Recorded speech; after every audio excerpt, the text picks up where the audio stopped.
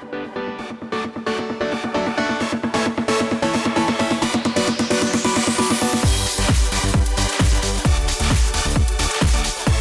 afternoon. Welcome to the Matt Townsend Show, everybody. It's Monday. Oh, is it Monday? Monday after an extended vacation. Speaking of extended vacations, Sean O'Neill's back in the house. Sean, executive producer of the show, just took a 2-week trip. Does that mean I have to wear a tie? Now you got to wear a tie again.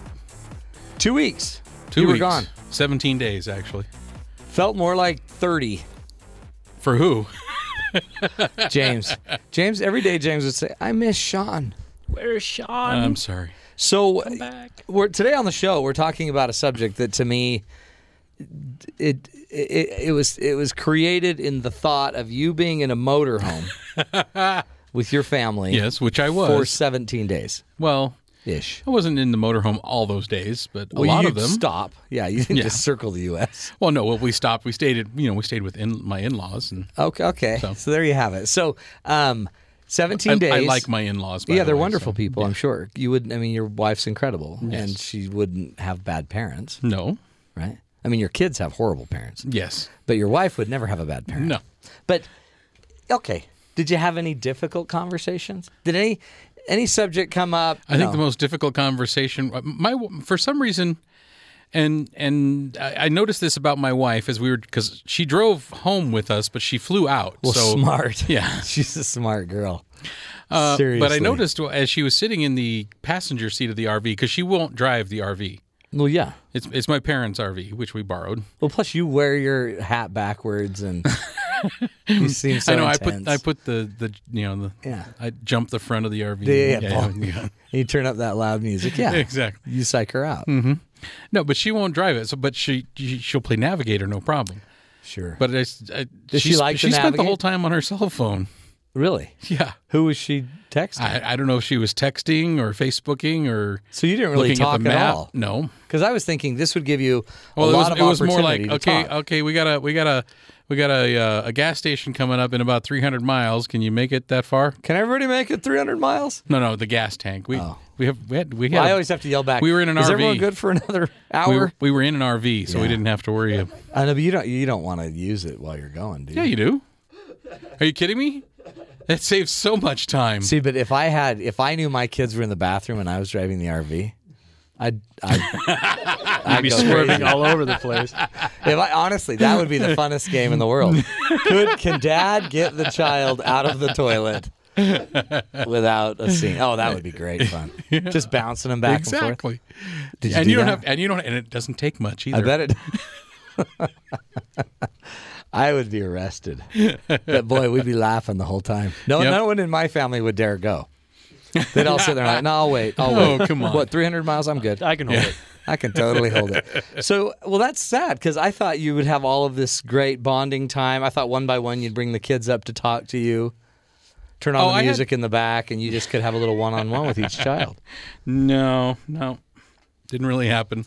Was it like that motorhome show RV with Robin Williams? Yeah, was it like that? No, thank goodness. Did you end up did the sewage go bad? No, I had to dump a couple times, but no. Yeah, I know how to do it. It's not that difficult, really. Just to clarify. Yes, it was the motorhome. But did you? I'm sorry, but that's what it's called. But you're good at that. You know how to do all that. Yes, I know how to do all that. Do you have gloves? Yes, because that just sounds gross. Yes, there are latex gloves in the RV. I would. That's sad because I was sure you were going to come back with a bunch of stories about difficult conversations that you had to have. No, I don't have my wife and I don't have a lot of difficult conversations. Well, that's not what she says when she calls in. I'm sorry. The entire trip, your 17 days, all I got was text after text after text after text. Oh, that's who was on the phone. Of her just that's who me she questions. was on the phone with. Like, what about this? What am I supposed to say here? Mm-hmm. Sheesh. You went to Chicago? Went to Chicago. Went to a Wrigley Field? Cubs game. Yep. Saw the Cubs beat the Reds. Sheesh. You're living life. Went and saw Blue Man Group. A lot of gas? Did you buy a lot of gas? Oh, yes. Sounds like a very inexpensive trip. Well, I compare it to hotel rooms along the way or gas along the way.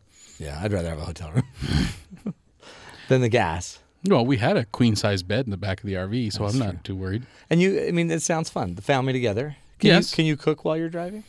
Not you. No. Can somebody? You can. And that would be fun, too. You can turn on the generator to get electricity and use the microwave. Really? Popcorn? Mm-hmm. Did you watch movies? You can, but we didn't, no. Well, my daughters had iPads. They did some stuff on. Pretty much no one talked on your trip. Yeah, pretty much. I was sitting there, listening to music. Sounds like a great family trip. A lot of bonding. It was, happening. actually. Any fights? Heck yeah. Let's get into one fight. No. We just drove to Park City from my house. We had 12 fights. You're driving in the front of the car. I'm sure you've experienced this, and all you hear is, stop touching me. That's right. Yeah. That's right. Even in the vast expanse of an RV. A huge RV. Yes. They still on top of each other. Yes. For some reason, they can't get away from each other. Did you ever just doze off once? Just No. once? Just while you're driving? No. Just till you hit that side. Oh, I hit that a lot. Yeah. I think it'd be hard. But that's because of construction and all. Yeah. Don't get me started there. Name your favorite state that you pass through. You got to choose a state. Favorite state. We're going to do a little shout out to the favorite state. I would have to say Ohio. I love Ohio. Yeah. Ohio was call. nice looking. It was green unless and there's hilly. like a tornado. Yeah. Ohio rocks. Right. Speaking of which, during my trip, Speaking of green and hilly. yeah, green hilly tornadoes. Actually, when I was driving through, I actually believe it was Ohio. We almost drove through a tornado. The only time I've ever been near a tornado, I was stuck on the road in Ohio. There It was you go. crazy. Listening to this tornado coming, but I didn't know where I was exactly. Mm-hmm. It was horrible. Right. Well, you didn't get into a tornado. No, not at all. You look great. Thanks. You look taller. Because I'm standing up, I'm not in the chair. Okay. Hey, I don't know if you heard what happened when you were gone. I think I might have. James and Maddie are having a showmance. Oh, wow. Showmance. That's what we're calling it. I see. I like that. It's a showmance. It's a Is showmance. that what the kids call it nowadays? Yeah. But they're just. It's not a bromance. No, it's not a bro because there's a girl. It's a girl and a guy. It's a showmance. Uh-huh. But she's always like putting her head on his shoulder. Put your head on my shoulder. Oh, Sean, would you Just like that. serenade It was me just like every that. night? It's just like that. It's like, Do you guys have a difficult conversation that you want to bring out? Because that's today's topic. Which one? today, James was being super needy. And Oh, I just yes. was busy. And I was like, I can't be here for you right now, James. And he's like, I just need you to want me. Sounds like a bad movie line. Well, then she came and pushed me. Yeah, I saw that. I did. I witnessed that Did you actually, see so that? I can be a witness in the But courtroom. James was being when really James needy. It files was suit. difficult. Did you remember when Maddie broke down crying and her mascara was running all over? And she was like just fluids flowing from her face. And then she's like, Yeah. but James, you complete me. You had me at That was hello. the things that I don't think that was the thing that happened. Oh, I thought that Okay. was it. that just seems... It must have been your other girlfriend, James. You have a girlfriend named James? Wow. Awkward. Hey, there's another little update Yes. we've got to get to. Mr. Aaron. Aaron's back. Yo, yo. Yo, Aaron. Married. Can I get some music or something? You're married. Is that okay? How come Ooh. everybody's making up their own music? It's the on this? beatbox. James, that is your job, dude. If you're not doing your job, they're going to make up their own music. Uh-huh. Please don't let them do that. I'm going to get on that because Yeah. I don't want to hear that. Well, I again. understand. It's because Maddie's standing by you. Yeah, Yes. kind of distracting. She's fluttering her eyelashes. Is that what you call? He can feel the wind. Is that what that was? So, Aaron, fill us Hey. in. Aaron's back, married. Went to Disneyland on the 4th even. and Happiest that was place on crazy. earth. Wow. Yeah. You went to Was it? Disneyland on the on 4th the of July? of July. Sounds like a sweat fest. Big mistake. Disneyland was really crowded, but California Adventure was Yeah. actually pretty open. Was it believe open? or not? Yeah. So, it was fun. married, have you had any difficult conversations? Everything's just perfect, man. Yes. Wait a minute. How many days have you been married? Let's see. A week even? It's been like It's like 10 days. 10 days. There you go. Let's be honest. There's probably a difficult conversation No, there about has been. which fast pass to get. Yeah. I'm going Indiana Jones. No. No. I want to go on the boat ride. Let's go on the safari ride. Because you again, Aaron, you had a chance to have the guru, John Gottman. That's true. Yeah. He basically launched your marriage. Uh-huh. And today we're doing a topic on difficult conversations. I won't have to bring you in unless you have a specific question. I'll have to think one up now. Well, you think one Yeah, up, I but will. we'll bring you in because, Okay. well, I'm proud of you. I'm sorry I Thank couldn't you. make it down there. James did text okay. me. He said if you happen to be in the greater Washington County, Hurricane, Utah area, they call it Hurricane, Hey, that's good. then drop on by. I think I was about 6 hours away from there. Right when Close. Yeah, you were You were pretty close. Yeah. Yeah, but I appreciate the notice. I'm just sorry Yeah. Aaron didn't do that. You had an invitation. I had an invitation. It's still in my car, by the way. Oh, good. I'm I glad have that to it's remember to take it to underneath my your wife. seat with some French fries on it. Well, he doesn't want to take it in the house because he doesn't want his wife to think that that We the missed beautiful it. girl in the picture is. Well, she'll be mad that we missed it Oh, I see. because we don't miss stuff like that at my house. July 12th, open house. What? What? Say what? Not saying where. It's national radio, but it's in Jamaica. But is everybody invited? So Matt, if you're in the area, Jamaica, stop by. I might be in the area of Jamaica in about a year. All right. Hey, because Jamaican me crazy. That's my favorite pickup line of all time. Wow. Oh, Somebody's fingers are a little thick today. we don't have a rim shot up there. I think that was Maddie reaching for James's wallet. Yep, that was it. Hey, here's what we're going to do. Maddie, do you have something? You look like you just wanted to talk to James. Well, no, I was just going to say that don't worry, later I'll tell you all where Mike is and what he's doing. Oh. Oh, yeah, Mike's gone. We already what? know. Oh. Mike. No, but I have updates on like where he is. Like where in the world is Mike? Yeah, where in the world is Mike? It's coming. Okay, cool. Be excited. When is that going to be here? But you can tweet us your guesses of what country Mike's in right now, what Okay. he's doing right now. I bet you he's stuck at the border Yep. with visa problems. with visa problems. That's what I bet's going on. So it's like the his terminal. visa doesn't work, so Yeah. he can't pay off the. It's like, is this the visa I needed? No, that's not the visa you no, needed. that's not the visa you needed. It's a whole different kind of Then he visa. tries like waving his hand. The 16 numbers Yeah. on that visa don't work. Then he tried that really weird thing where he waves his hand in front of your face. This thinking is he not the can visa you're mesmerize looking you. for. This is the visa you're looking for. Mike Pond's out and about. We're gonna do this, and we're gonna have Yeah? Rob hang on because Okay. we're gonna come back and introduce Susan Krause Whitbourne. But because today we're talking about difficult conversations, and seriously, today, 2 of my 4 clients I saw today, Yeah. major communication difficulty, major, and so we're trying to get them to talk, but. Rob's going to introduce a situation where he was placed in a really weird predicament that he had to go have a difficult conversation with somebody he loved very much. And so we're going to let him tell the story. Then we're going to so that way Susan can listen to the story and can play off the story. But folks, we're back. Holiday's over for a while anyway. And then I'm going to take You're a big, gone long next road week. trip. Am I? I am. I'm going to Napa Valley. Exactly. That's going to be so fun. I can hardly wait. Anyway, we're talking difficult conversations. The crew's back minus Michael Pond. Where in the world is Michael Pond? If you have any ideas on that, tweet us at BYU Radio or give us a call, 1-855-CHAT-BYU. We're taking a break. We'll be right back. Dr. Susan Krause Whitbourne talking about difficult conversations when we return.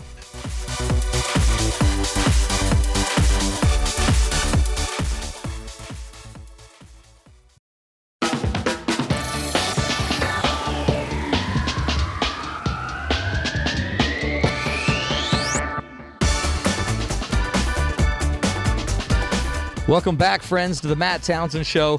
Hey, excellent topic today, difficult conversations. Think about this. Do you have a situation in your family, in your marriage, even at work? Just, someone you love, someone you care about. But every time we have to talk about that really difficult topic, times get tough. One of you maybe starts fighting or flighting. You start running. We can't talk about it. You're afraid.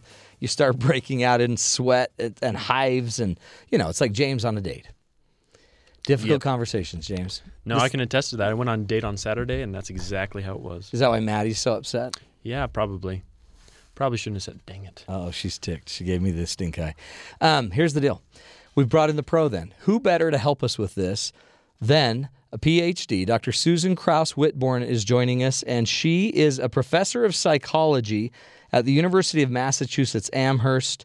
She's the author of over 160 refereed articles and book chapters, as well as 16 books And her latest, most popular work recently is The Search for Fulfillment, which was published in 2010. She's a blogger and writes for Huffington Post, Post 50 blog, as well as a frequent commentator on Dateline NBC, CNN, Olbermann Report, the New York Times, Money Magazine, USA Today. She's doing it all. We found an article that she actually wrote for Psychology Today, which is how we got her to come talk about communication with us. 5 tips for tough conversations with your partner. Again, Dr. Susan Krause Whitbourne, welcome to the Matt Townsend Show. Thank you, Matt. What a very kind introduction. You bet. I appreciate it. So good to have you here. And before we get started, I wanted you, Susan, to hear one of our team members here. His name's Rob Sanders. We call him Colonel Rob. He's actually my old executive producer until we moved him on. But he had a scenario that to me kind of fits this difficult conversation mode.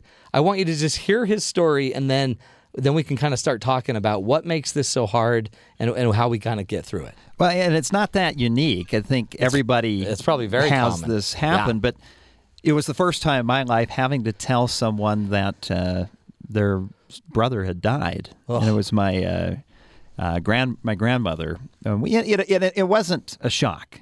He was older, sick. Yeah, his mid-80s. He'd had a bad case of shingles that turned into a stroke, and he'd been in a care center for a few months. We knew it was coming. But you lived where Grandma was. Yeah, I was out at her house that day, and I got a text or call from my mother saying, "Hey, I just saw on Facebook the extended family said he'd passed away. Will you tell her?" And it's something that sounds so easy to do until you have to do it.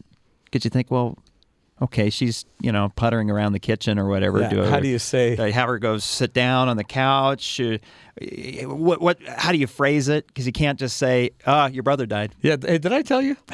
You can't do that. You can't sneak it in. But I also felt like I didn't want to drag it on. Like, okay, I need you to sit down. There's some news I need to tell you, and it's really sad. And remember your brother? I just brother? don't know how to say this, but yeah.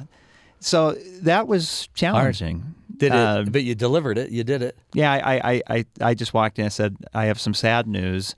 I just found out your brother passed away. And then she sat down. And the other thing I realized, too, is everybody handles that so differently. And my grandmother's not the type to get bent out of shape about stuff. But even she, I think, she just sat down and started just telling stories. That's she's processing. And I just felt like the right thing to do was to just sit there and nod and listen. Because sometimes when somebody's upset or they're crying, I want to jump in and say, "Oh, no, don't cry. It's okay. Everything's going to be okay." But that's more me saying, "Oh, I don't want to handle your crying. Stop it. You're making me feel uncomfortable." Whereas if I let if you let the other person kind of vent and do what they're going to do, then they can. No, I don't know. Well, what I think that was beautiful, honestly, and it seemed like it ended up not being as hard as you thought it should have been. No, and that's just it. It doesn't seem like it's hard. Yeah. By the time you do it, it's not that hard. But it's that moment when you say, "Okay, I got to go tell them right now." That's really hard. That's the hard part. Dr. Susan Krause Whitbourne is on the line with us, and. Okay, difficult conversation, huh, Susan? Absolutely. It sounded like you handled it about as perfectly as such a situation could be handled. Good job. You didn't come in with prelude, which is what we often do when we have bad news to deliver. In the blog I talked about, would you rather hear the bad news or the good news first? And most people say the bad news because it's like we just want to get that out of the way.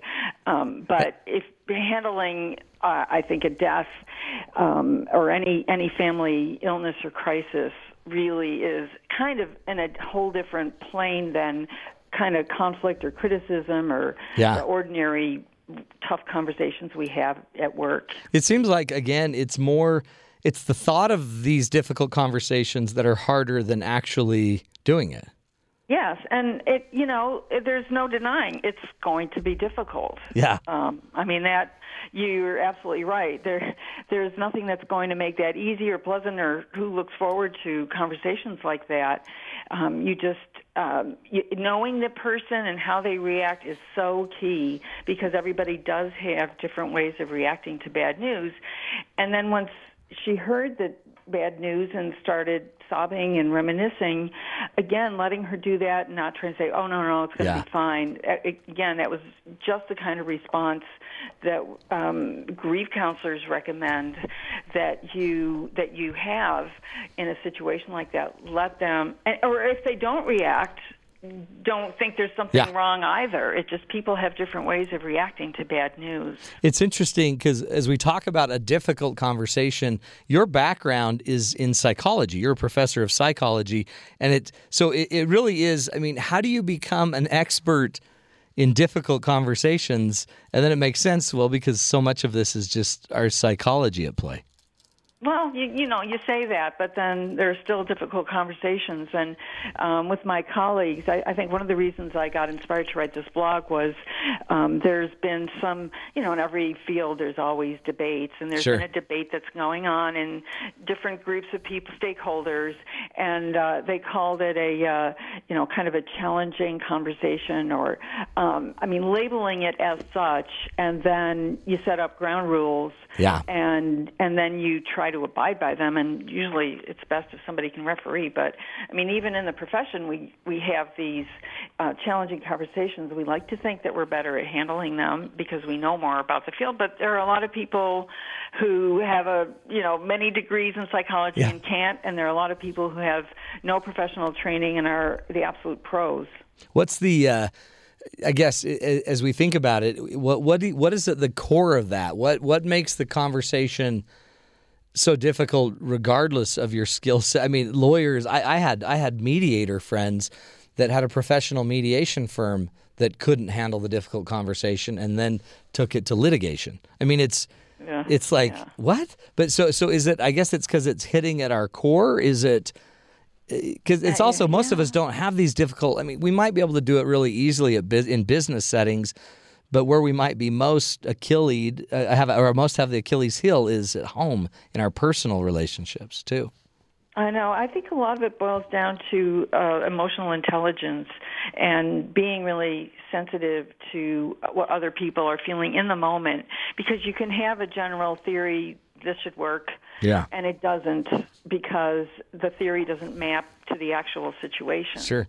So I guess if it's hitting you personally where you're vulnerable, for whatever reason, it's probably going to start leading to being one of those difficult conversations. It might even just be topical, huh?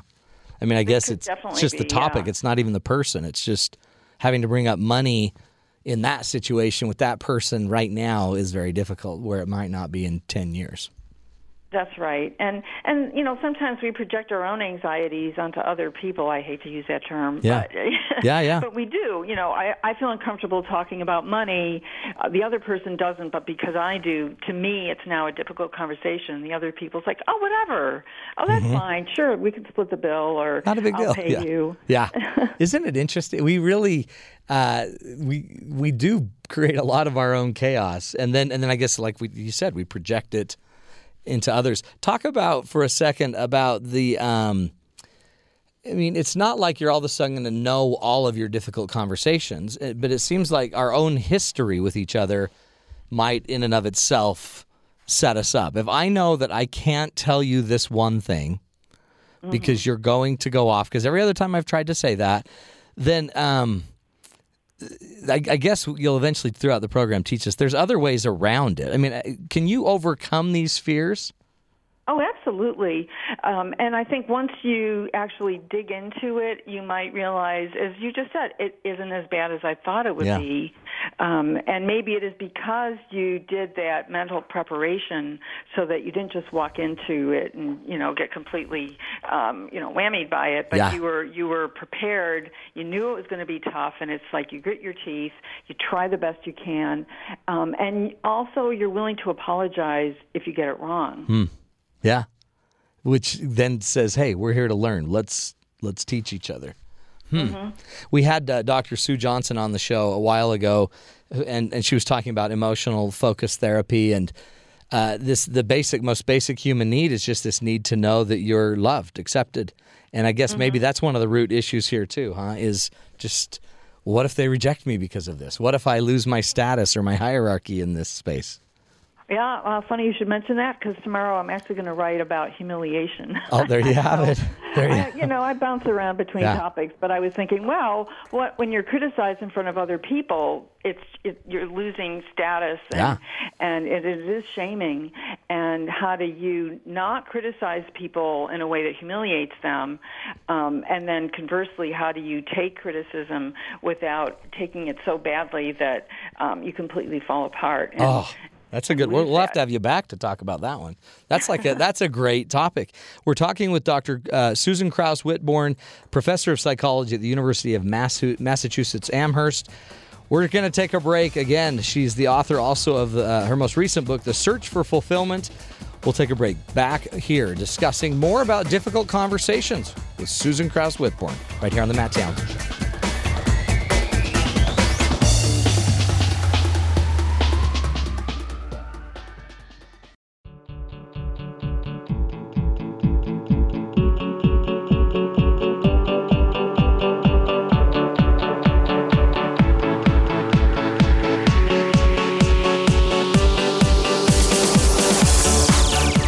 Welcome back, friends, to the Matt Townsend Show.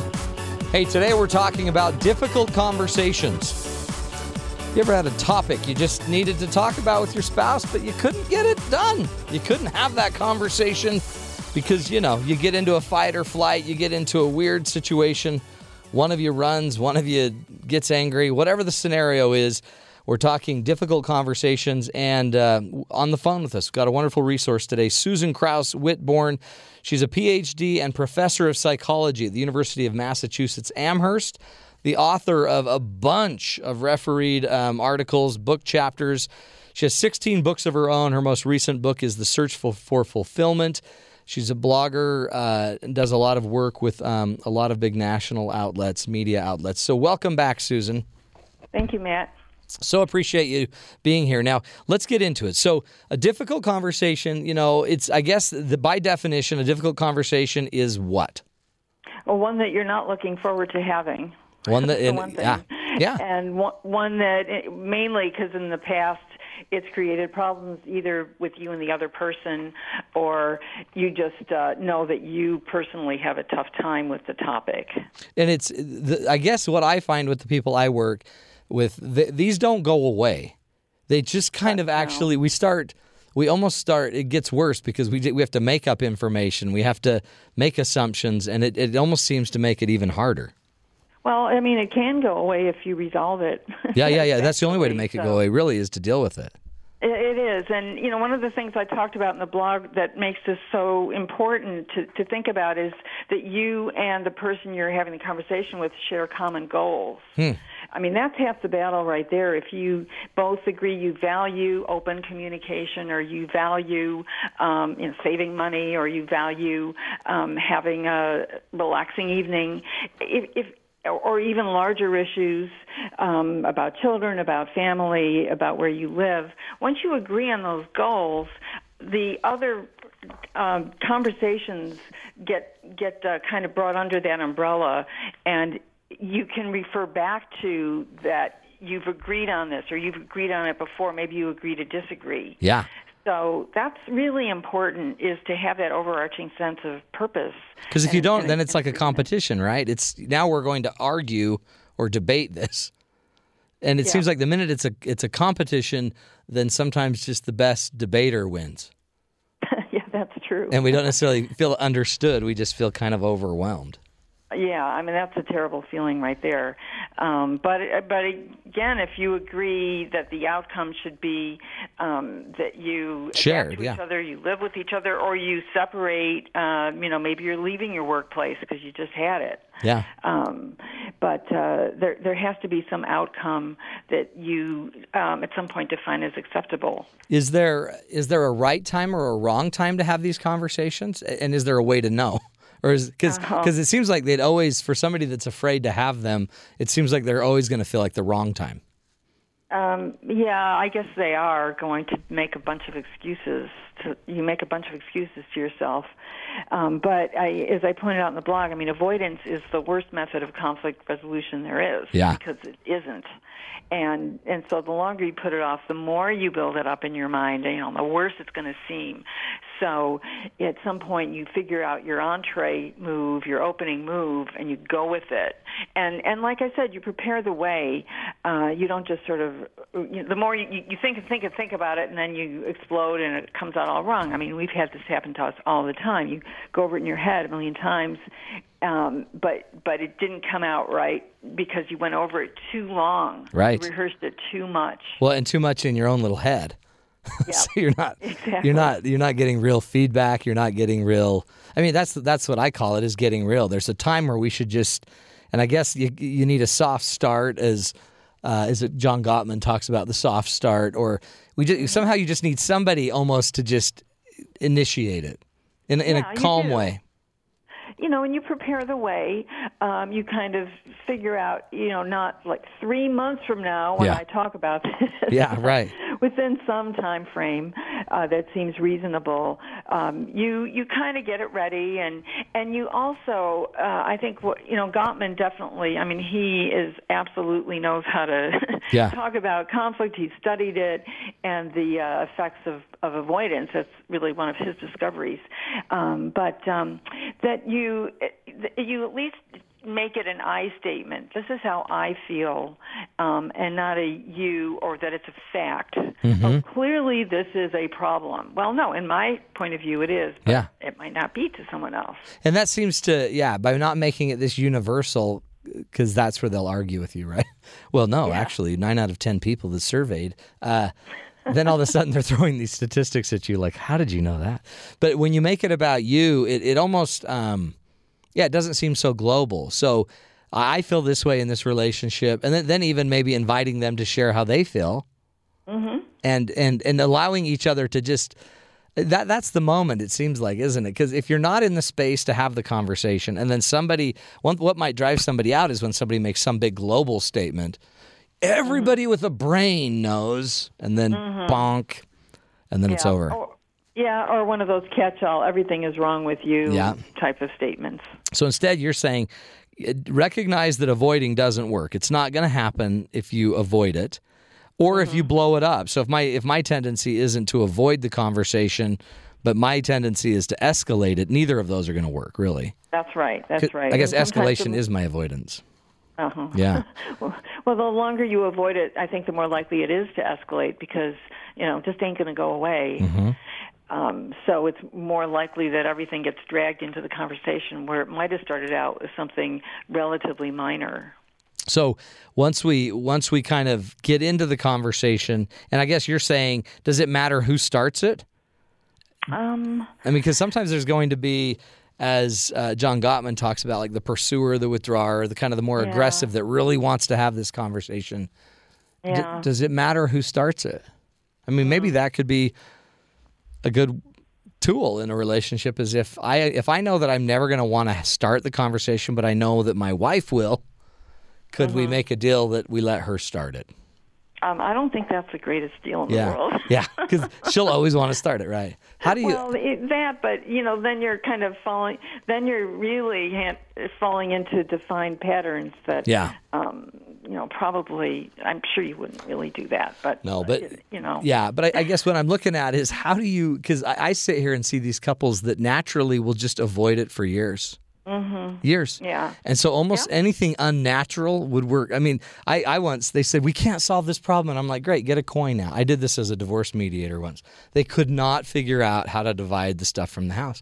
And I just said, great, get a coin. And they're like, well, what are we going to do with the coin? We're just going to flip. So we'll just go down the list and we'll flip heads or tails. And they're like, well, that's stupid. Then I won't get what I want. I'm like, well, you got a better way? And then interestingly, right then they found a better way. But I had to almost push them to this extreme of like, let's just let it be random. Yeah. And then they got this idea that, okay, let's talk. Let's figure out another way to do it. But we've got one of your first points was of the 5 tips for tough conversations with your partners. Recognize that avoidance isn't going to work. And then you suggest that we leave but sentences out of it. Absolutely. Talk about that. Oh, well, you all know the feeling, you look really nice right now, and then there's that ... in the air, and it could be an and, but usually it's a but. And when it isn't, you don't get that, then you're kind of, really? okay, and you feel a lot better. But we're almost programmed to hear that. It's the good news, bad news type of conversation. Well, it is. It's like your mind always knows, never believe what follows the but, right? Or never believe actually what preceded the but. So you're a really wonderful person. I love you to death, but yeah, no, you're kind of hard to deal with. Okay. Eliminate everything before. And I've actually used that one a lot. I love the word and. So you're saying use the word and instead of but.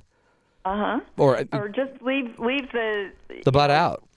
Leave the beginning part out, and I think what I said was, kind of get it out there early, or you can use what sometimes you call the criticism sandwich. Yeah. Where you have the positive, the criticism, and then the positive again, so that it softens the blow at either end. Yeah. But I think it's better to start with the worser thing, and then leave on a high note, as Jerry Seinfeld used to say. Yeah. Leave it on a positive note, so that the last thing they hear wasn't that second part of the sentence, because that's just going to leave them feeling really bad about themselves, and there's no repairing that. Then they say, "Oh, but did you really think?" You shouldn't really have to have that kind of follow-up question from the person. Yeah. It's and it's so subtle, isn't it? It's funny how just our language, just a word as simple as a but, just can so destroy all this other good, even if it's well intended. Like, I love you, you're incredible, you're wonderful, but your mom drives me crazy. But that you could just add the word and I'm struggling with your mom.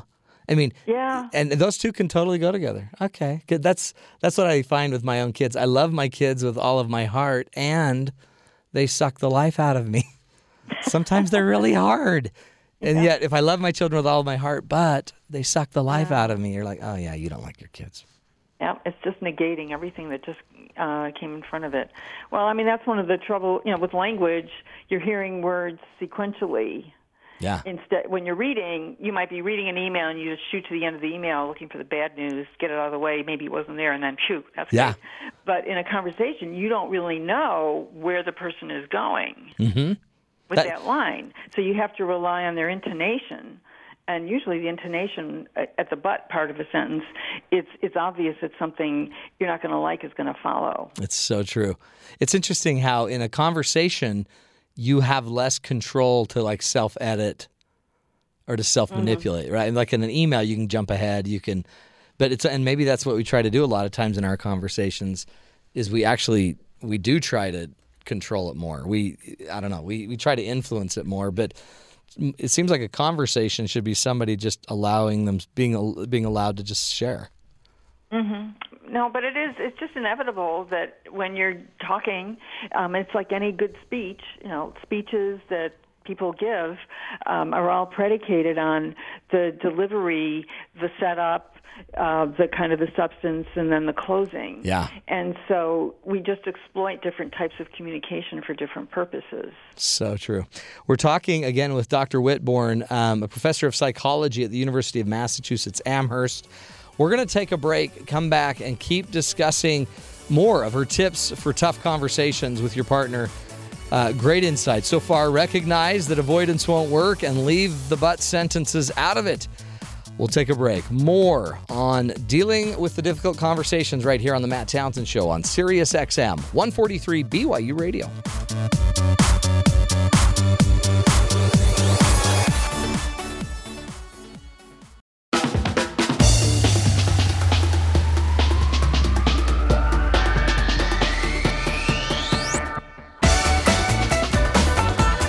Welcome back, everybody, to the Matt Townsend Show. Hey, today we're talking about difficult conversations. And on the phone with us, Susan Krause Whitbourne is joining us. And she's a psychology professor at the University of Massachusetts Amherst, author of her most recent book, The Search for Fulfillment, and blogger and media personality, media commentator on a variety of shows, Dateline, CNN, the New York Times, Money Magazine. She's done it all. By the way, she's raised two daughters, both of which are psychologists. Is that right, Susan? That's correct. What have you done to the world? Inflicted two more psychologists onto it. But are they both researchers as well? One of them is. She's actually running a large study at the Veterans Administration fascinating. hospital in Boston, and the other one is just finishing her clinical psych internship, also at the VA. Good job. They're both working with veterans. Wonderful. That's what we need right now. Yes. I mean, definitely. we've got a lot of them coming back and needing the help, and who better to do it than chip off the old Susan Krause Whitbourne block. Thanks, I'll tell them that. Yeah. No, so you've been teaching us from your blog that you, I think it was Psychology Today article, 5 tips for tough conversations with your partner. And one of them was recognize that avoidance won't work. Number 2, leave the but sentences out of it. Just get rid of the but. And 3, prepare the way. What do you mean by preparing the way? Well, there's the joke about the candlelit dinner and the schmaltzy and the roses, but not really.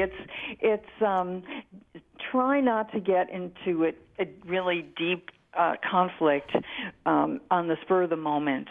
If you feel something's bothering you and you're really about to just let loose, it might be time to cool off. There's where avoidance might actually work for the moment. But I guess if it's been surfaced a little bit, like, hey, I'm really struggling with this topic. Can we? Now's not a good time, but can we talk about it later? Right, and then make it clear that what it's about, and it's not the whole future of our relationship, because people catastrophize all the time. That's so true. Especially if you have that ashen look on your face. Yeah, that deer in the headlight, like, I've got him when I want him.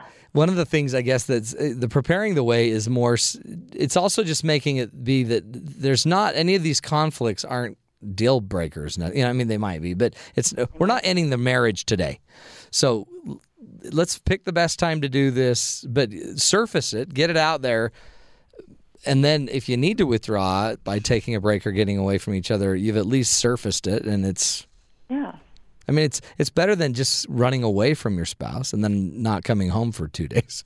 That definitely beats that alternative. But yeah, I mean, you're also giving the other person a chance to prepare his or her point of view as well, because it could really come out of complete nowheresville for the other person, and yet you've been mulling it over and coming up all these arguments and counter arguments, and they're really unprepared for it.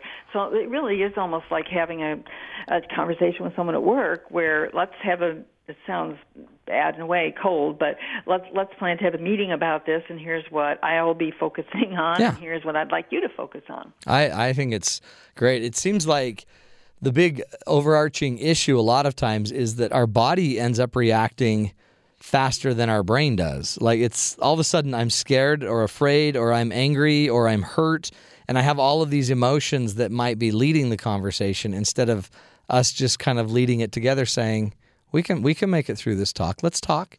It'll be safe. Mm-hmm. No one's going to die. Let's find the best time to do it, and let's have this conversation. And once you've done that a few times, then you build a record of success at maneuvering your way through them. And so it almost gives you a reference point, like a system restart point, where you say, well, remember the time we talked about X? Well, we handled that so well or badly, as the case may be, but here's what we learned from that. How can we apply it to this situation? That's great. So then we're actually learning. I mean, and eventually this can be something that, we can do regularly, heaven forbid. We could actually have a healthy conversation regularly and get good at it. Your 4th point, though, is to agree on common goals. You talked about that a little bit earlier, but I guess, is that what you do at the beginning of this conversation, is you just kind of state what your goals are? Yes, that would make a lot of sense. I think what I was thinking more about was that you've already have common goals. Yeah. But if not, maybe it's a completely new situation you haven't had to confront before, like holidays with the relatives, or where do you go on the 4th of July? And this has never come up. You have no roadmap for it. Right. So at that point, the conversation is about those goals. Well, and there's some inferred, I think, goals, aren't there, just because you're married? I mean, we both really want to love each other. And we both want to be around together for a long time. And I mean, if you haven't specifically talked about your goals, there seems like some obvious implied ones. There would seem to be, but you might not be 100% sure, Yeah. at which point it's good to check that out, Yeah. because then that also brings that into the conversation, which might be a good reminder for your partner. Oh, yeah, we did agree on this. Yes, we do have this common faith or this belief, or here's how family rates in our list of priorities, and I was losing sight of that. That's powerful. Talk about your last one, stay optimistic. In the middle of a difficult conversation or a tough conversation, it seems like that's the one that we might burn out the fastest is optimism. Absolutely. And it's very much like dealing with stress in your life just as an individual. If you're able to stay, I say, realistically optimistic. Yeah. Yeah, really. And you have that sense of hope, and you can sort of imagine a positive outcome rather than a terrible disastrous outcome. It's really going to help you work your way through to that point. It really is like positive imagery. And it's contagious too, because if you're not optimistic, that was another thing. We had John Gottman on the show, and that's another thing he brought up is we start rewriting our history. And so if I'm not hearing optimism from you, I'm smart enough to start knowing I'm losing you. This is scary. Absolutely. You're starting to get real negative here. Yep, that's right. Yeah. And I mean, sometimes it might take the other partner to boost you. Like if you feel there's just no hope here, we're just completely at odds over this. If somebody can come up with something good to say, it might be enough to turn that conversation around. Yeah, when I do mediation and just communication work with people, I always believe that they tend to have a very high level of agreement. It's just like I always call it the 80-20 rule, the Pareto rule, where 80% of the time they seem to be actually in agreement, but they're always fighting about where they disagree. And so it always sounds like they're not in agreement. So I always teach, let's try to just shore up where I'm with you. I'm with you on this point and this point. I agree the kids should go to bed earlier, and I admit I'm not as home as much as I need to be, and we do need to do more exciting things in our marriage. And then I could share where I'm not quite with them. I mean, it seems like all of a sudden then we're like, oh, we really agree on a lot. And when I see people get that, I see optimism swell. All of a sudden they're like, okay, yeah, we're not so far off. It's just this one little thing we're really struggling with. And man, it makes it easier. It does. It really puts it into perspective. And there's goodwill back in the conversation instead of fear. A lot of times we have them with fear. And misunderstanding. Yeah. And all of that.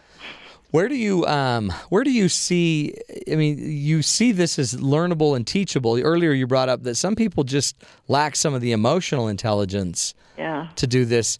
So I guess the best way to learn it is just practicing it. Absolutely. And I think I mentioned in the blog that there was a study of just giving couples a DVD counseling method. And really what they're using is cognitive behavioral, which is, a psycho-jargon term, but it's one of the most effective forms of therapy that there is, where you work on your thoughts and your behaviors. Yeah. And the more specific and the more you can break it down, people find it much easier when you can get it to that level, because you can get your hooks in there and you can work on it. Yeah. Whereas if it's amorphous and vague, things going back to your childhood, there's nothing you can do about it. But you can understand your partner today. You can even understand, what's hard for them today, and actually just go that far. Don't even try to fix the problem yet. Just try to understand where they are today. I mean, that's something very simple. That too. Right. And then they'll feel, again, in a trite word, understood. Yeah. But it really is important to feel understood. It's so true. I mean, isn't it interesting that now we have to be so careful so it doesn't sound so trite, but I mean, yeah, if we're not understood, why do I want to be with you? You're sucking the life out of me if you don't get me. And but it's such a basic thing, isn't it? It is, absolutely. Well, Susan, we appreciate you and your great work that you're doing. Again, if anybody wants to find you, Susan, what's the best place to locate you? I'm at UMass Amherst. And just Google your name, Susan Krause Whitbourne. Yeah, Bourne. Yep. And then, as you've been pointing out, I have a Psych Today blog, and this was 5 tips for tough conversations. And if a person has never been to the Psych Today website, it's full of Love doing it. a lot of great stuff. Yeah, that's one of my favorite sites right there. Well, we appreciate you, Susan. Again, thanks to you, and keep changing people's conversations. Okay, will do, Matt. Thank you. Too. Take care. You too. Great stuff, folks. Just the beginning of understanding. Just the beginning. A tip of the iceberg. We're going to take a break. When we come back, we're going to continue this conversation. Our own Maddie Richard is going to teach us how to prepare for and cope with the difficult conversations. This is the Matt Townsend Show. You're listening to us right here on BYU Radio.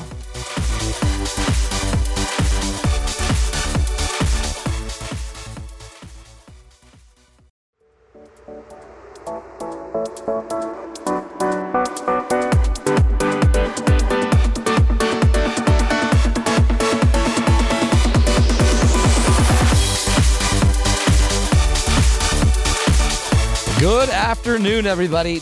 Welcome to the Matt Townsend Show. Top of the afternoon to ya. A little New Jersey accent. You shouldn't say things like that. That was Jersey. Oh, no. A lot of people think it sounds like Great Britain. No, that's British Jersey. accent. Yep. No, that was Jersey. Jersey. Yeah. Have you not watched Jersey Shore? I don't think that's what they say on Jersey Shore. Oh, she does. Have you ever watched it? What's her name? Snooki? Snooki. Top of the morning to ya. No. Welcome to Jersey Shore. See, no, that's Irish. That was just the leprechaun. You just went leprechaun on us. That's not even. I don't think anyone with the name That's not The a dialect. Situation would speak like that. They're magically delicious. You could almost hear him say that right there. Almost. Okay. Almost. I won't make you say it now. Hey, today we're talking about difficult conversations. Yeah. Who brings more difficult conversations to this show than Maddie Richards? Ouch. I mean that in the best way possible. Well, I think you... You talk business. You bring down the business hatchet. I don't bring down difficult conversations. No, I you make you don't. guys stay on topic. Is Yeah. that the same thing? Yeah. Let me tell you, everyone that's listening, if Sean and I weren't on the show, I don't know what it would be every day because we're the only ones that plan stuff. Well, it's what we did. It's what we did for a year and a half. We've taken it to the next level. Way to go, Sean. So, here's the deal. A lot of people are wondering, where's Mike Pond? Yeah, where is Mike? These hundreds of girls that he had dated, and the one that he really likes. Where's Mike? Where's Mike? Everyone's like, where's the Mikey? Yeah, where's the Mikey that we like you so much? Yeah. That's what I'm going to tell you really quickly, where Michael Pond is.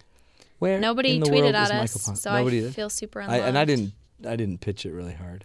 I know yeah. I'm tired. It's We'll discuss Monday. this after the show, Yeah, but okay. tweet us more often. Well, I think what that really means is that nobody cares about Mike. I think that's what that Maybe really means. that could be it. That could be it. I think Where what is it- he? Don't care. I think what it means is that James right there showed some of his anger Yeah. that you care aggression. so much about Mike.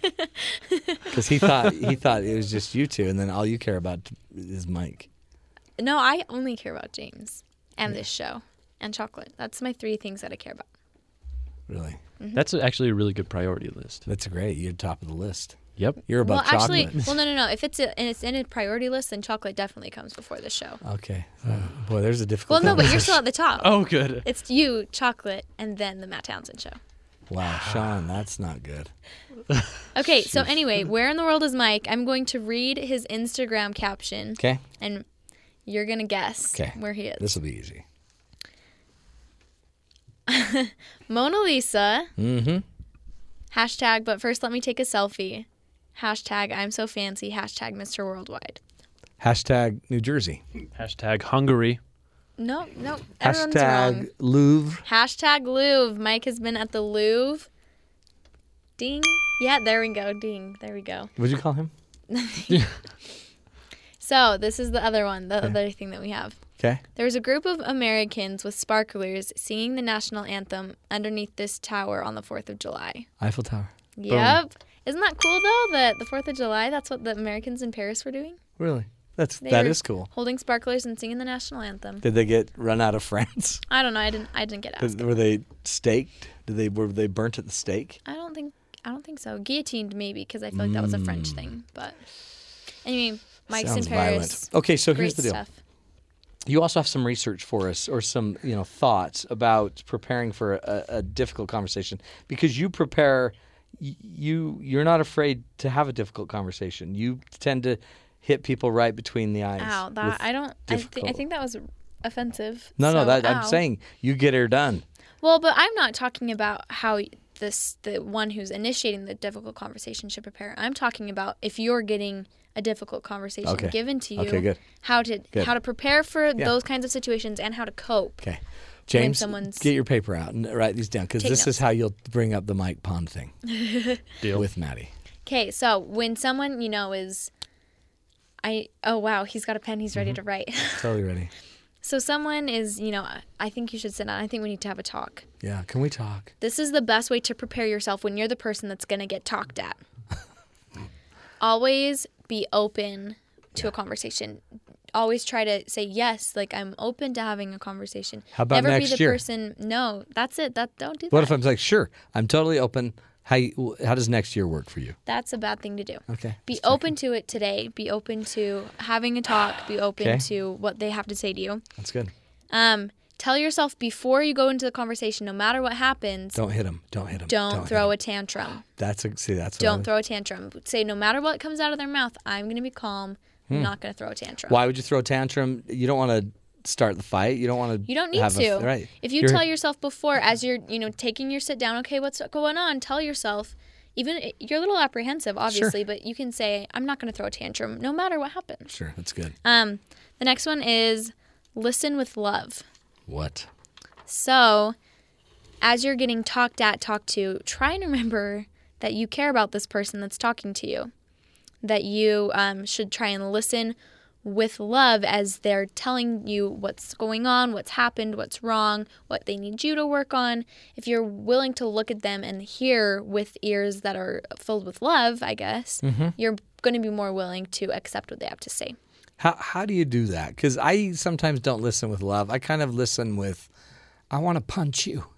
So I think the easiest way to do it is to remind yourself that they're coming at you from a place of love. They're talking with love. Yeah. They're only saying something to you because they care about you. I mean, my mom said something a long time ago that I'll never forget. She said, you really only fight with people that you love.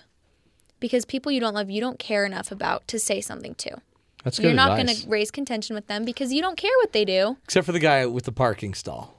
But you don't really sit down and have a difficult, you just yell at them. You don't have like a conversation And we with duke them. it out. Oh, gosh. But I didn't love him. Well, you should. He's one of God's children. One of God's children. Keep going. Try not to interrupt. I do that all the time. So I'm so bad at this too. Just let them say what they need to say. You are. You interrupt me I'm just more than I trying to ever difficult interrupt conversation. Yeah, so try not to interrupt like I just Try did. not to interrupt and let them finish their thought. Don't say, okay, but this. Like, let them finish their whole thought. Then if you say, well, I'm sorry you interpreted it like this. This is how it was meant. Then they feel like they've got everything off their chest. They're not angry at you and for don't interrupting. Don't say, are you done? Yeah. Are you done being stupid? Because here I come.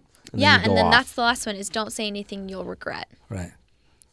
Those are Sometimes good. it's hard to not lash out at the moment, but remember that words are sometimes things that you can't take back, even if you didn't mean them. Yeah. People will hold on to that. I know. So as you're sitting down getting ready for the conversation, say, I'm not going to throw a tantrum. I'm not going to say anything. Have you that ever I'm had to gonna use regret." these rules? All the time with you. Really? Just kidding. Did you get these written down, James? Yeah. Which was your favorite? I like the second to last one, the don't interrupt. I don't know. I think it's like Why? I just interrupted you. There you go. Because I'm on this show and it happens all the time. What'd you say? No, but I think it's because it's a symptom that you're not listening. Yeah. You know, if somebody's constantly interrupting, it just shows that they're not listening because what they're really doing is thinking what they want to say. It's a dueling monologue. Exactly. Two people. It's like dueling banjos. Yep, just like that. Okay, yeah. Once well, again, we could have had that music ready. Yeah, we could have. Or we could just do How am I supposed to know that I need to have dueling banjos That's ready? something you should always That have. should always be a that's, hotkey. That's actually true. So now we're going to talk about how you can cope after the they've difficult lowered conversation, the after okay. you've been talked to. So first thing is evaluate what they've said and whether or not there's any truth to the That's conversation. a great question. Is So there any truth here? Sometimes you think, I really didn't do anything wrong, but it takes a strong person to evaluate and say, okay, they got mad at me at this. I don't think that's true, but this part definitely is something I can work on. That leads you to making goals for your behavior and reactions and your future approach. So make a change. So you make a goal not because of what they are saying to you, but because of what you see after your evaluation that you can improve upon. That's why if you ask, have I heard this feedback before? Yeah. Then all of a sudden you're like, 9 out of 10 mothers. Yeah. Have I heard this feedback? Has this annoyed me in other people? Yeah. When other people do this, does that annoy me? But if I just go back to my old, she sounds like her mother. So if you do that, then you're not going to learn. Then Exactly. You're just pigeonholing her. That's the hardest thing, I think, is to evaluate yourself. The next one is don't be afraid of your emotions, but understand how to control them. So if someone tells you something that makes you angry or that, like Rob, that makes you really, really sad, it's okay to feel. I think my biggest thing that I've been learning in college is people are really afraid to feel things. They are. And so don't be afraid of what you're feeling, but understand, okay, this is anger right now. Now I need to figure out what I'm going to do to stop being so angry. That's really good advice. What if you're afraid that you're loving a redhead too much? Just keep loving. Is that the advice that you would give, though? That's just the advice just keep that I would loving. give. Just keep loving. It's good. That's very poignant. This moment brought to you by the Matt Townsend Show. Love on the air. Are you ready for another one? That was a beautiful moment, though. It was. We'll talk about that. And by the way, and those viewers or those listeners couldn't see. This is why we need to make this a TV show. You guys caught eyes, and you held this incredibly intense yearning is the only word I could think of. Glance at each other, where this hot laser-like focus. I think the listeners could feel that. Oh yeah, I'm sure they could. I got a shock on my headset. It was hot. Okay, keep going. Okay, so the next one is don't take it out on them. Yeah. If they're the bearer of sad news, if they're the bearer of don't punch them. Everyone is kind of worried about you because you keep doing this. Don't be mad at them. Don't kill the messenger. I recently had something with my roommate that we needed to talk about something. A lot of people had come to me as her really close friend and said, this is annoying. We need to figure out what to do. And she got so mad at me for what me and a lot of other people behind me had observed. Yes. And it was hard to be the one that was getting shot for being the messenger. So just don't take it out on the person that... Who do you take it out on? I don't think you need to take it out on anyone. If you're a country western person, the dog. Oh, well, I feel like that's bad. It's horrible. Dogs are great. gifts. So maybe take it out on your pillow. Just don't take it out on anyone. Just take it out learn on your from Netflix. your emotion. I mean, just maybe Change. chocolate. I mean, eat your feelings. That's fine, right? Write a song about it. Yeah. Oh, Boom. James. You guys James just is a caught good eyes again. songwriter. Has he written you a song? No. Yet. There we go. Okay, keep going. Okay, I just have one more, and that's move forward. I you know what we call that? I say let it go. I should have seen that coming. You didn't even say that. You said move forward. Hit move forward. Oh, boy. He just hit the... It's a trap! It's a trap. That's as close as I got. No, but just, don't dwell on the past. Don't dwell Move on forward. the Live in hard the now. things. Yeah. And be willing to be the best person you can today, regardless of what someone needed to talk to you about yesterday. You seem like you're really good at having difficult conversations and then helping people recover from them. Well, that's what I do with you all the time. Please don't ever hurt James. I will never hurt James. My tender heart. James is very fragile. You guys, why isn't anyone worried about James hurting me? It's not going to happen. James doesn't hurt people. He is a PhD of passion. I think passion is all about hurting people.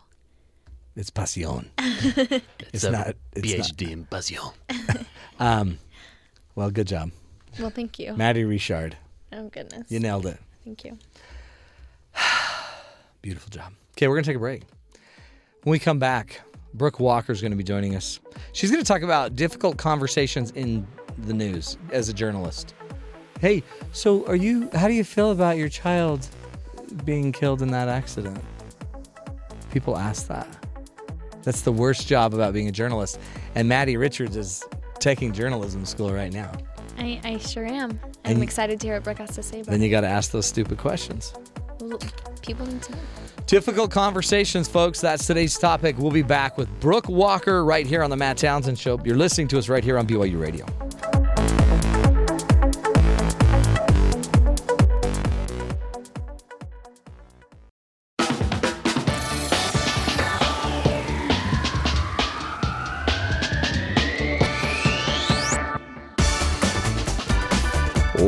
welcome back, friends, to the Matt Townsend Show. Hey, today we are talking difficult conversations.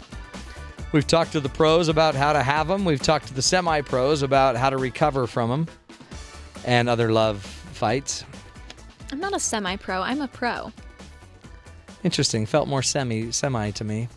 If I'm a semi-pro, then you're like a novice. Whoa. Okay, right Smack there. down. Just breathe through it, Matt. Just breathe through it. Do not react. Had one for that. How woo. Seriously? Yep. But it You're works. supposed to be on my side. Sorry. Dang it. Can you guys have We're not your going to love dinner fights? Oh, geez. Here we go. You guys need to have a serious conversation. So joining us, finally, another professional. Brooke Walker's joining us. Brooke is a friend, host, and executive producer of the lifestyle show Studio 5 with Brooke Walker. She is a member of the award-winning KSL team and works with Operation Smile and Primary Children's Medical Center to help raise the funds to change people's lives. Brooke Walker, welcome back to the Matt Townsend Show. Thank you so much. Who is that sassy female? Her name is Maddie Richard. Is that Maddie? Yeah. Hey, Brooke, what's up? Maddie, I liked you. You were fierce. I liked that. You weren't afraid to lay it down. You know, Brooke. Brooke and I have bonded since I've been interning at KSL. Brooke. We see each other, and it's just the best. We have. Maddie was in our studio the other day, Matt. I know, but was that when security took her out? I didn't want to bring up that Yeah, unfortunate they incident, tased but her. since She you told did. us about it. She needs to be tased. Hey, how you doing? I'm doing great. You have never had a difficult conversation in your life because you're a never. communication expert. I have difficult conversations every single day, I feel like. Do you really? Because Mark told me you guys have about one a day. Is that his report? Yeah. He says. Oh, good. He says, but he says he never wins those conversations. Oh.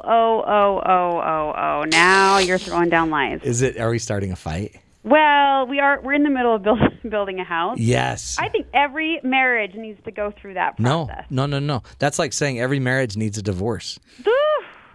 Let me just tell you, there has been a lot of conversing. Yeah. By the way, I would never, just so you know, that would probably kill my marriage. Would it? Yeah. Oh, for sure. That's why you live in a shed, right? That's why we live with Sean O'Neill in a motorhome. That just sounds dreamy. Where would the conflict come? What do you anticipate? We don't make decisions like that very well because neither of us know and neither of us care. Okay. But then we would just both stress about it. The way we bought our house is we walked in and we said, yeah, this is it. This is the color. So we probably need to start painting our walls again, but we couldn't make decisions to do that, so we probably have to move. We don't make decisions my mind is I have too much going on in my mind to sit there and say, what color? I knew a girl once, Brooke, a woman that painted her bedroom blue. Really? She must have had incredible style and taste. Well, not really. And no, she did. But then she put it out on Instagram. Right. And then she told everybody a week later she was moving. Right. I mean, who paints your bedroom blue and then tries to sell it to some other poor soul? Yeah. Who's going to buy a blue bedroom? Yeah, Actually, Maddie would. I would buy one. Thankfully. Thanks, Maddie. Maddie, blue and red don't go together. No, they actually go together incredibly well. Superman. See, that's why I don't know these things. So, Brooke, by the way, I left journalism for this very discussion we're having right now because sometimes when you're out there in the field, they just hand you a microphone and they say, go ask that question to that one person who just lost their child. Right. That is a horrible moment. It is. It's really tough. And that was something as a news reporter. I spent a couple of years as a news reporter before transitioning to the role of happy lifestyle host. Yes. And that was honestly, I can relate with you because that was one of the reasons that I made that transition. It was so hard to knock on the door and try to question and talk to the mother of a fallen soldier or the parent of someone who's just lost a child. Those are difficult, extremely sensitive situations. But then you have producers no, you got to get this, get it. You got to get it. You have got to be more aggressive. To ask. Yeah. And that was actually a line I used quite a bit. I am so sorry. I wish I was anywhere but here, but this is my job to ask. And what you find is when people I think when those difficult conversations are approached with humility and as much sensitivity as you can, people are more understanding than you might anticipate. Not always, but sometimes I think when you just, share in the awkwardness, if you will, or share in the struggle of that conversation, people are more, I think, willing to let down and hopefully relate to you. I love that. Just the simple phrase, this is my job to ask, so I'm going to ask it. I mean, that's great. I mean, I guess wives could do that. This is my role. I'm your wife, so I'm just going to ask it. Could. Yeah. Parents certainly could. This is my job to ask. And one thing I found, I don't know, there are different applications of this certainly, but one thing in the role of reporter that I found is a lot of times I would anticipate the emotion of the conversation before the conversations even happened, right? A lot of times you assume you know how someone's going to react, or you're anticipating what they're going to say or the emotion they're going to bring to the conversation. And I found that to be a huge, huge setback. If I went into a conversation, even now on our lifestyle show, if I go into a conversation anticipating how someone's going to answer, respond, or emote, typically I'm setting myself up for failure because you never know. Oh yeah, I always answer the way you'd think, right? Not always. Really? Every once in a while, Cheetos comes into the conversation in a very random way, and you know I what? didn't even see it coming. That's usually when I haven't eaten in the morning. That's when you're thinking, what should I want for breakfast? Cheetos always comes up.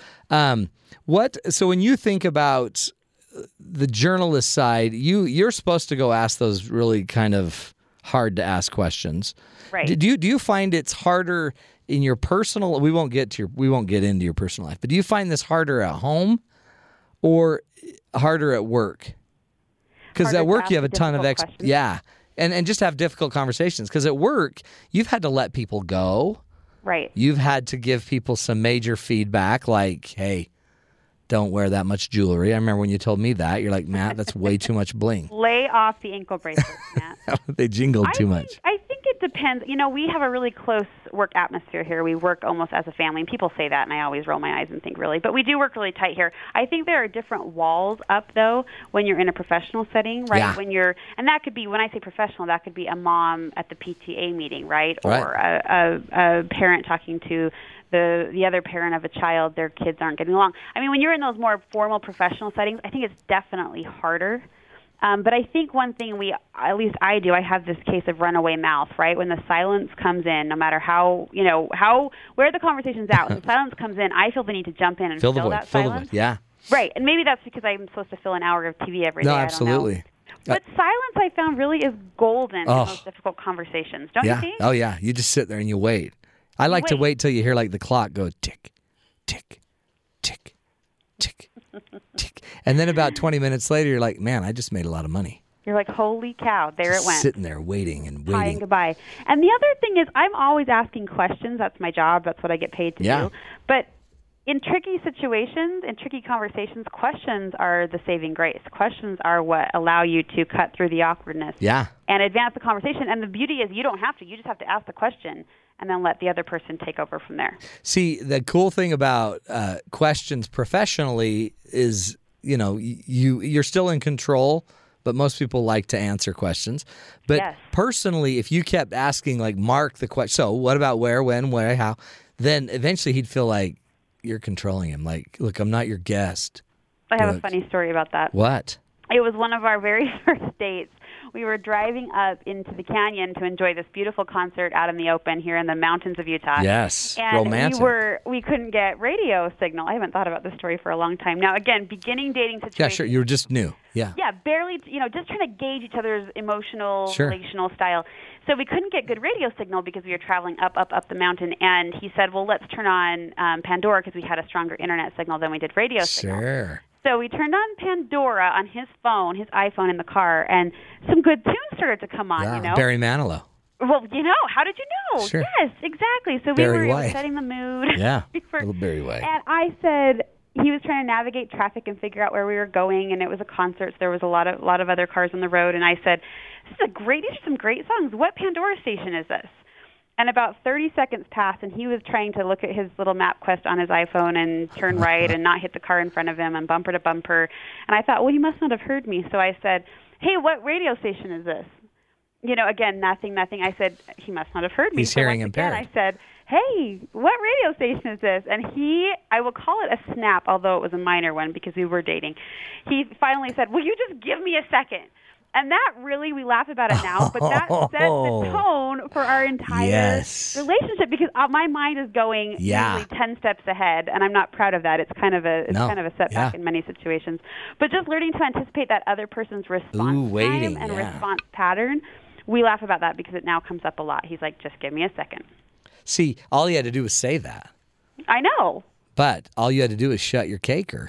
All I had to do is shut my caker, otherwise known as my cake hole. Yes, good. I always bring up on KSL. And just let it be. So again, that urge to fill the silence, and I think that trips us up so much. That is so good. Hold on, Sean's got. Well, I'm just wondering, Brooke, how many times does he bring that up now? Good question, Sean. Way too many. Way too many. Yeah, because I have a situation in my marriage where the word fiasco seems to come up quite a bit. Really? Fiasco. Yeah. Back when we were planning the wedding, Yes. Fiasco. my wife and I and my mother sat down at the table. I made the mistake of saying, well, let's see if we can get this fiasco done. Yeah. Brilliant. Yeah. That was so, stupid. Yeah. That was dumb. By the way, another now great it's like moment. the buzzword. What not to say. Yeah. Don't ever call your wedding a fiasco.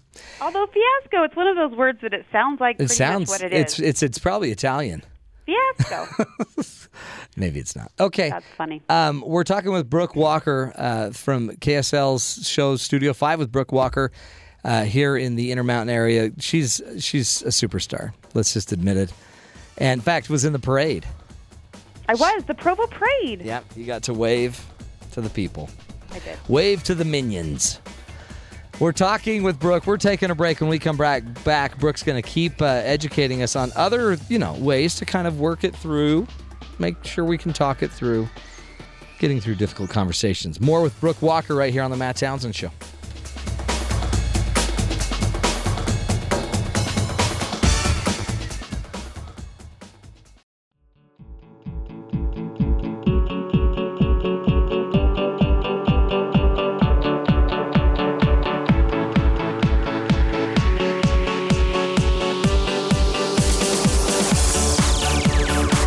Welcome back. Those are the lasers shooting, which means James is flying the Death Star. Which apparently happens every day. If we would record more lasers, if we would record off air what we talk about, this show, We'd get in trouble. would we? Well, your intro just to this section right now was going to be, hey! No, that's me stretching my throat. Oh, is that it? That's how I stretch it. Hey, welcome back, everybody. Today, our guest, Brooke Walker. She's the legend, the legendary host and executive producer of the Lifestyle Show, Studio 5 with Brooke Walker. She's figured out with Mark how to no longer irritate him to the point of blow-ups. You should say that Mark's her husband. Mark is her husband. Brooke, welcome back. That's why Maddie is so good. That eye for detail. She has got an eye for detail. That's totally true. But it's pointed the wrong way. That's what's weird about it. That's rude. Just kidding. So here's the deal. You are a journalist. By the way, Yes, that sir. is what makes you great. I was going to comment because ad-libbing is a very hard thing to do. And most people don't know how hard it is to fill time when you're waiting for something to happen. And I will honestly say, Brooke, you are the best at filling time. Oh, you're And so ad-libbing. Because there used to be another anchorman in Utah who was phenomenal. I'll just say his Yes. name, Terry Wood. Used to be, I think, one of the great. He could just really ad-lib for hours. He's fantastic. But you could go live now. I think you're the best easily at KSL and best, I think, in the Valley. Oh my goodness! Well, thank you so much. Basically, you said that I'm just good at shooting the breeze and. Yeah, no, but in a Talking about professional way, next to that's nothing, but- money. That's the money. You'll go do the primary children's, fundraiser stuff on air constantly. The telethon for 20 hours, and you can ad lib for 20 straight hours. We were laughing about this actually just over the weekend. You mentioned the parade. Yes. There at BYU, there was a parade. Not BYU didn't sponsor it, Yeah. the city of Provo did, but it stretched through kind of the streets of campus and whatnot. Well, I was in the parade this last weekend for the July 4th holiday, but 10 years ago to the date, I was a BYU student, a broadcast student, and I got assigned to do commentary for the parade on a cable company there in the Provo, Utah area. Really? Yes, and we were laughing because the parade started at 9, so we were set up and ready to broadcast at 9. Well, based on where we were along the parade route, we didn't actually see anything to talk about until about 9:30. So there was 30 minutes of pure ad-lib, I like, know. look at those birds overhead. Yeah. Oh, my gosh, the sky is so blue. And Anyway, I'd like to think I've gotten a little bit better at it. You have. That's since what then. it's like, just so you know. Times that by 4. That's what it's like to do the Matt Townsend Show. Wow. Are you There's- exhausted every day? Every day. Oh, And then they ask me, hey, say this, and none of it makes sense to me. at least you have Maddie and Sean and all sorts of brilliant brains there to jump in with their insights. Totally true. Right here. Hey, so here's a question. This comes from Maddie, who is a journalist. She's studying journalism. Yes. And, she's turned her mic on, so be careful. Well, I wasn't sure if you were talking. But here's the question. So how come you are allowed to take a microphone and you pull up in your van with the call signal from your radio or television station, and you're allowed to go ask the question that no one else would ask? Like, no one else would go up and say, so how do you feel? Now, you can get away with it by saying, this is my job to ask this, but why do we give, do you think, journalists that latitude? Because that's you're like they just take it? Maybe they take it. Maybe you're kind of like a drive-by gang. Oh, well, that's a great parallel. I don't know. That just sounds real violent. Here's the thing, though. Don't you think at the end of the day, despite the difficulty of the situation, people want to talk? Yeah, or they kind of want to. They want a relief. Yeah, people might want to talk, and especially when you pull up in a really nice and you're wearing, you're all dressed up. And it's not always immediate. I'm not saying that in the thick of a sensitive situation, someone's going to be like, hey, yo, open the door and ready to chat. But eventually, if you give people the proper time and healing and processing opportunity, they want to talk, because I think as humans, we're just connective creatures. Right? I agree. Like, we just I think want so. to share, and for a lot of women especially, talking is therapy. Talking is their their outlet, their resource. And anyway, so I don't think you're a right. lot of people put a lot of pressure on the how do you get people to talk, or how do you have the courage to ask those questions. I think it's in all of us to share and to connect. There's almost an expectation too, right? Where we, if you just went through a tragic event or a difficult situation, and 4 stations show up, it's like people want to hear. They want to know what you have to say, and some of it's just to connect, isn't it? It's just that makes us sad too. Help us go through that with you. Right. There's it's the whole reason the blog phenomenon has taken off. I mean, there are hundreds of blogs written by mothers or parents who have been through a horrible situation, and it's their way to grieve. It's their way to get it out there, and it's their way to hopefully make something good out of something tragic. It seems like that's too where the questions you were talking about earlier, just asking a really good question, a really effective open-ended question, can be just the moneymaker. So you seem down. Tell me what you're feeling right now. No one can understand what you're feeling. Help us understand what you're feeling. I had the chance to go behind the scenes of the Today Show a couple of times over the last few years, and I had a quick, brief one-on-one moment with Matt Lauer and his producer, who I consider Matt Lauer to be one of the most gifted interviewers on network television. Like him or hate him, he does ask very, very smart questions. Did he ask you if you could actually perform the job as a mother and still do your job? Because that's the one that just got him in trouble. I feel so bad that he got so. I really do. I think that was an appropriate question. Yeah, he got T-boned there. Yeah, I know he totally did. But one thing that he said that was so interesting. So the Today Show producers will often put questions, in the script, in the prompter, and Matt Lauer and the other anchors will do their research the night before and read over these suggested questions that the producers put forward based on their understanding of the story or the topic or the situation. And Matt Lauer, a lot of network anchors just go with it. They just take what the producer gives them. They ask the questions, knowing and trusting that producer has the best information. Sure. But I guess Matt Lauer is infamous for questioning the question. He takes a lot of pride in scripting out those questions, and he puts a lot of thought into what he's going to ask, how he's going to ask it, in hopes of getting the best response. And I thought, wouldn't it be great if we were also thoughtful with our questions, not to the extent that we're scripting them out, obviously, but you realize the question is powerful, and it's loaded with a huge opportunity for people to share themselves and give up of their experiences and opportunities. And wouldn't it be great if we were all that thoughtful with the things that we ask of other people? I think it'd be great. And then, too, because it's all about the question. You ask the right question, you really only need a few of them. You only need a few questions, and then people will open up. Right, and someone as gifted as Matt Townsend. Yeah, I totally agree. Matt Lauer would still spend, after all of these years of hosting and interviewing, would still spend such time and energy and thought crafting questions. I thought that really spoke to the power behind the ability and the opportunity to ask. I love that, and then I think couching that with the ability to because when you then answer the question, so if I know, this is how I feel with some conversations. If I know too much, the questions I'm going to ask, which makes sense in broadcast television, I think. But in my marriage, like if I go home and I'm like, okay, I'm going to ask her 4 questions and that ought to do her for the night. I'll get my question quota out of the way. That ought to wear her out.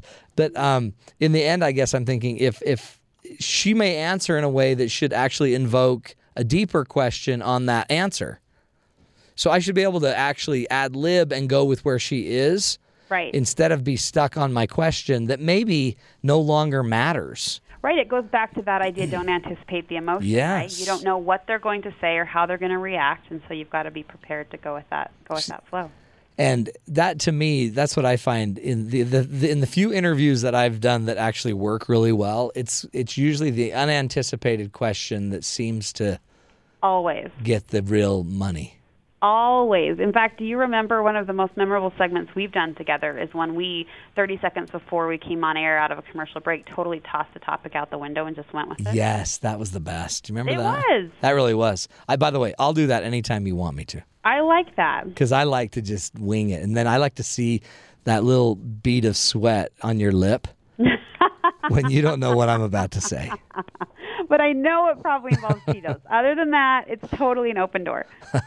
No, that's good. What I love about, because again, you're somebody that deals with pressure, because we're talking about these difficult conversations, and yet I just love that you can plan through your day, your script so much that there's women I know that are going on your show that are up all night the night before getting ready. Sure. And then all of a sudden you just go out there and wing it. But really it's because if you think it through and you feel good in the difficult conversation, you're actually to the point now that you're getting really good at it. I hope so. Thank you. Yeah. But then there's others that don't have. So to me, there's some hope there that all of us could get really effective at being in those tight, chaotic spaces. Well, it takes practice, doesn't it? Doesn't everything take practice? That's what they say. Practice. But have you ever just been too tired to practice? Have I ever been too tired to practice? I just don't practice anymore. Well, And that's why I have people like Maddie here that just, she just does her Facebook while I do my show, and then she throws me questions here and there. What? She doesn't have? You don't have Maddie's full attentive? That is such a lie. Are you kidding? Normally she's napping. Maddie, what's new on Facebook? What's new? I'm not on Facebook. Tell her the truth. I was booking you a person on Monday. That's what I've been doing. She lies. She's working, Matt. Oh, She's working hard for the money. She works hard for her money, and she loves her internship down there. Mm-hmm. Good. I'm so glad we love her. Well, Brooke, you did it again. You did another great segment. Well, thank you. I know exactly what I'm going to do, and next time I talk to Mark, I'm going to ask him like 4 questions in a row. I'm going to just see how he responds. Rocket fire him. Next time you talk to Sean, be sure to weave in that one little word. Yeah, fiasco. Fiasco. Fiasco. Nothing makes a woman happier. Awesome. Hey, when are we going to be done with this fiasco? Fiasco. Fiasco's over, Brooke. Well done, my friend. Hey, thanks. Good to chat with you. You too. Take care. Again, Brooke Walker. Woo! She's the real deal. We're taking a break. We're going to be wrapping it up. We only have one more segment left. We know that because Maddie's doing her hair. And when we come back, Aaron is going to talk to us. Aaron, the newlywed. We'll probably have to touch a little bit more on his marriage, his wedding, and if, she's corrected him. We did find out earlier that she has corrected some of his dress standards. Brown does not go with blue, apparently. Gray. No, brown and gray. We're learning all the secrets behind Aaron's new life. This is the Matt Townsend Show. We'll be right back.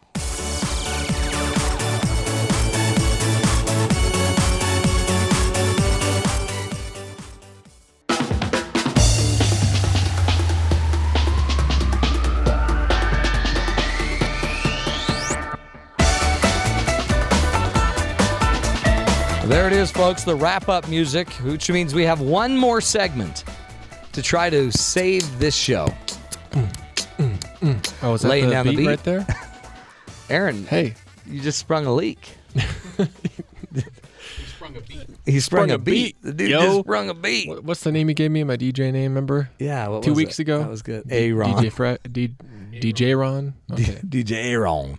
Hey, is it true that your wife said, "Look, you can't wear gray and brown"? Well, Okay, I was kind of threw the clothes on. We had to drive real quick to California, and Hold on. You just threw clothes on to drive real quick to California. What was that? Yeah. A 12-hour drive? So you It like was got forever. dressed. Were you dressed in the dark? yeah. Well, apparently, Gray and brown. apparently, Okay. because gray and brown don't go together. And then Yeah. I also will sometimes wear, a different shade of blue with another blue, Like two blue pants, blues. blue Sure. shirt. Yeah. I guess that's and I don't really think about things like that. But now I'm realizing, my personal appearance probably is slightly important. Now to you're my- realizing it. I need to, It's happening. It's happening. Welcome to marriage. yeah. You're going to realize a lot more over the next few years. All right. Hashtag excited. Hashtag now you're realizing it. Oh, yep. Wait till you figure out your income's not enough. That's already knocking on the door right now. Nah, you're making plenty. That's true. You're making exactly what this show should give you. I don't even know. I don't Comforting. Even, do they pay you for this show? This is charity, Matt. Tell me about it. We've been doing charity. This is the most charitable show you'll ever get. Just the mere fact they let us have a show is very charitable. Exactly. Very It's like gracious a of Dawn. fundraiser. Yep. Hey, so you're going to do something, the autocorrect. This is gonna be funny. No, this It is, really I don't relate to this at all Okay. because, so this is when people text Yeah. and then they get an autocorrect on their text because they spelled it wrong. I've never had that problem. I have incredible dexterity and I spell everything perfectly. Okay.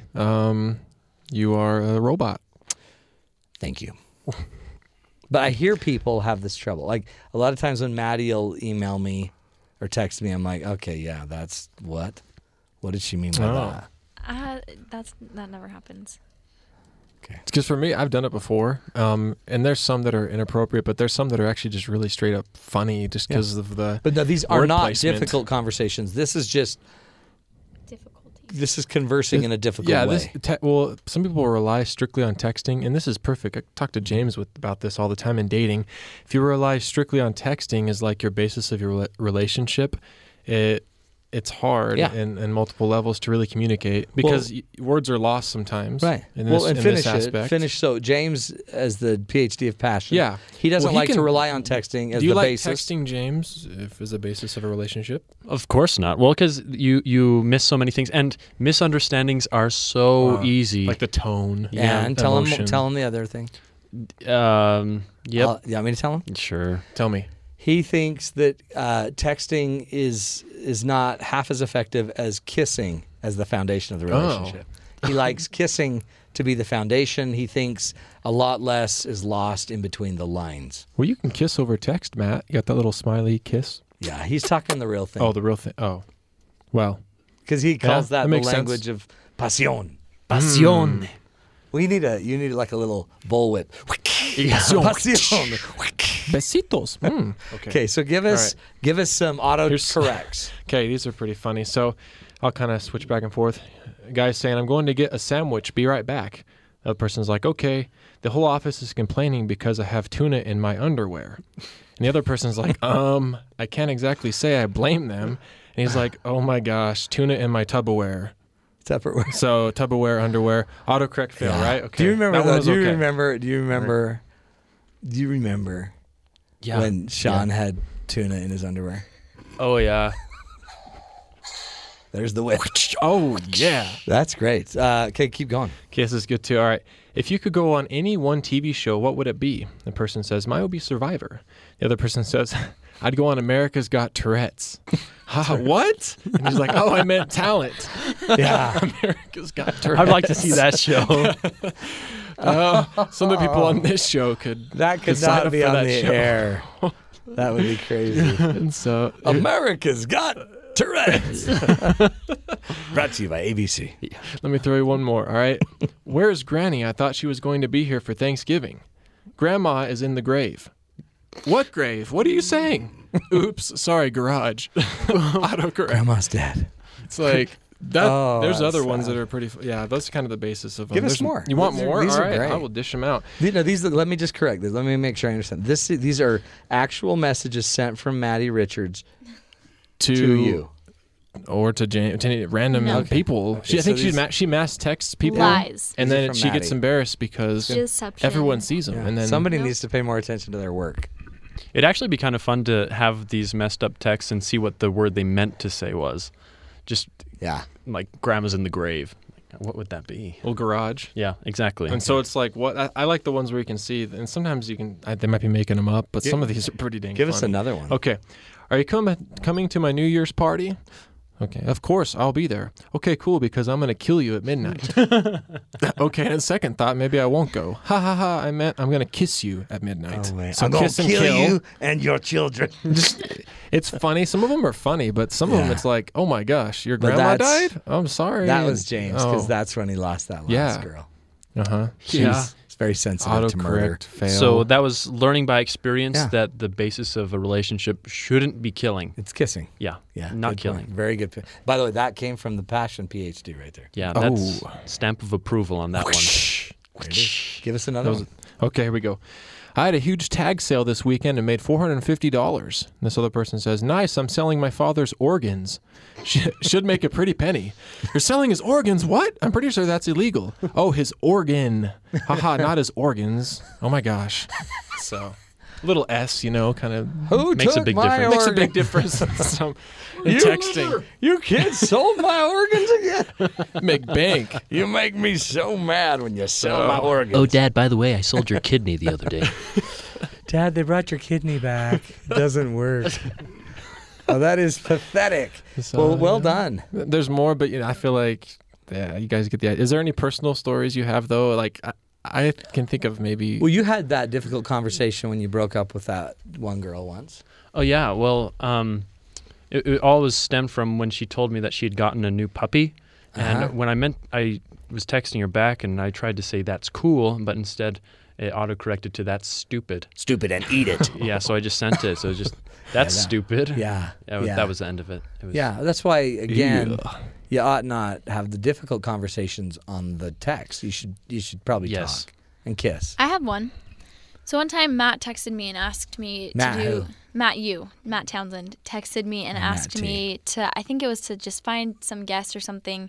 And my phone autocorrected and was like, you're so lazy. Why don't you just do this yourself? I'm really sick of you expecting me to do slave labor. And I mean, total autocorrect. I just meant to say okay. And I don't know. It kind of, I don't know. My phone just had its own mind. Yeah, I remember that one. Your phone autocorrected okay to an entire paragraph. It went on. Yeah, it was the 5 weirdest thing. pages of stuff. That's very Here's strange. the trick about autocorrect. If it autocorrects to some crazy thing, it's because you've entered it before.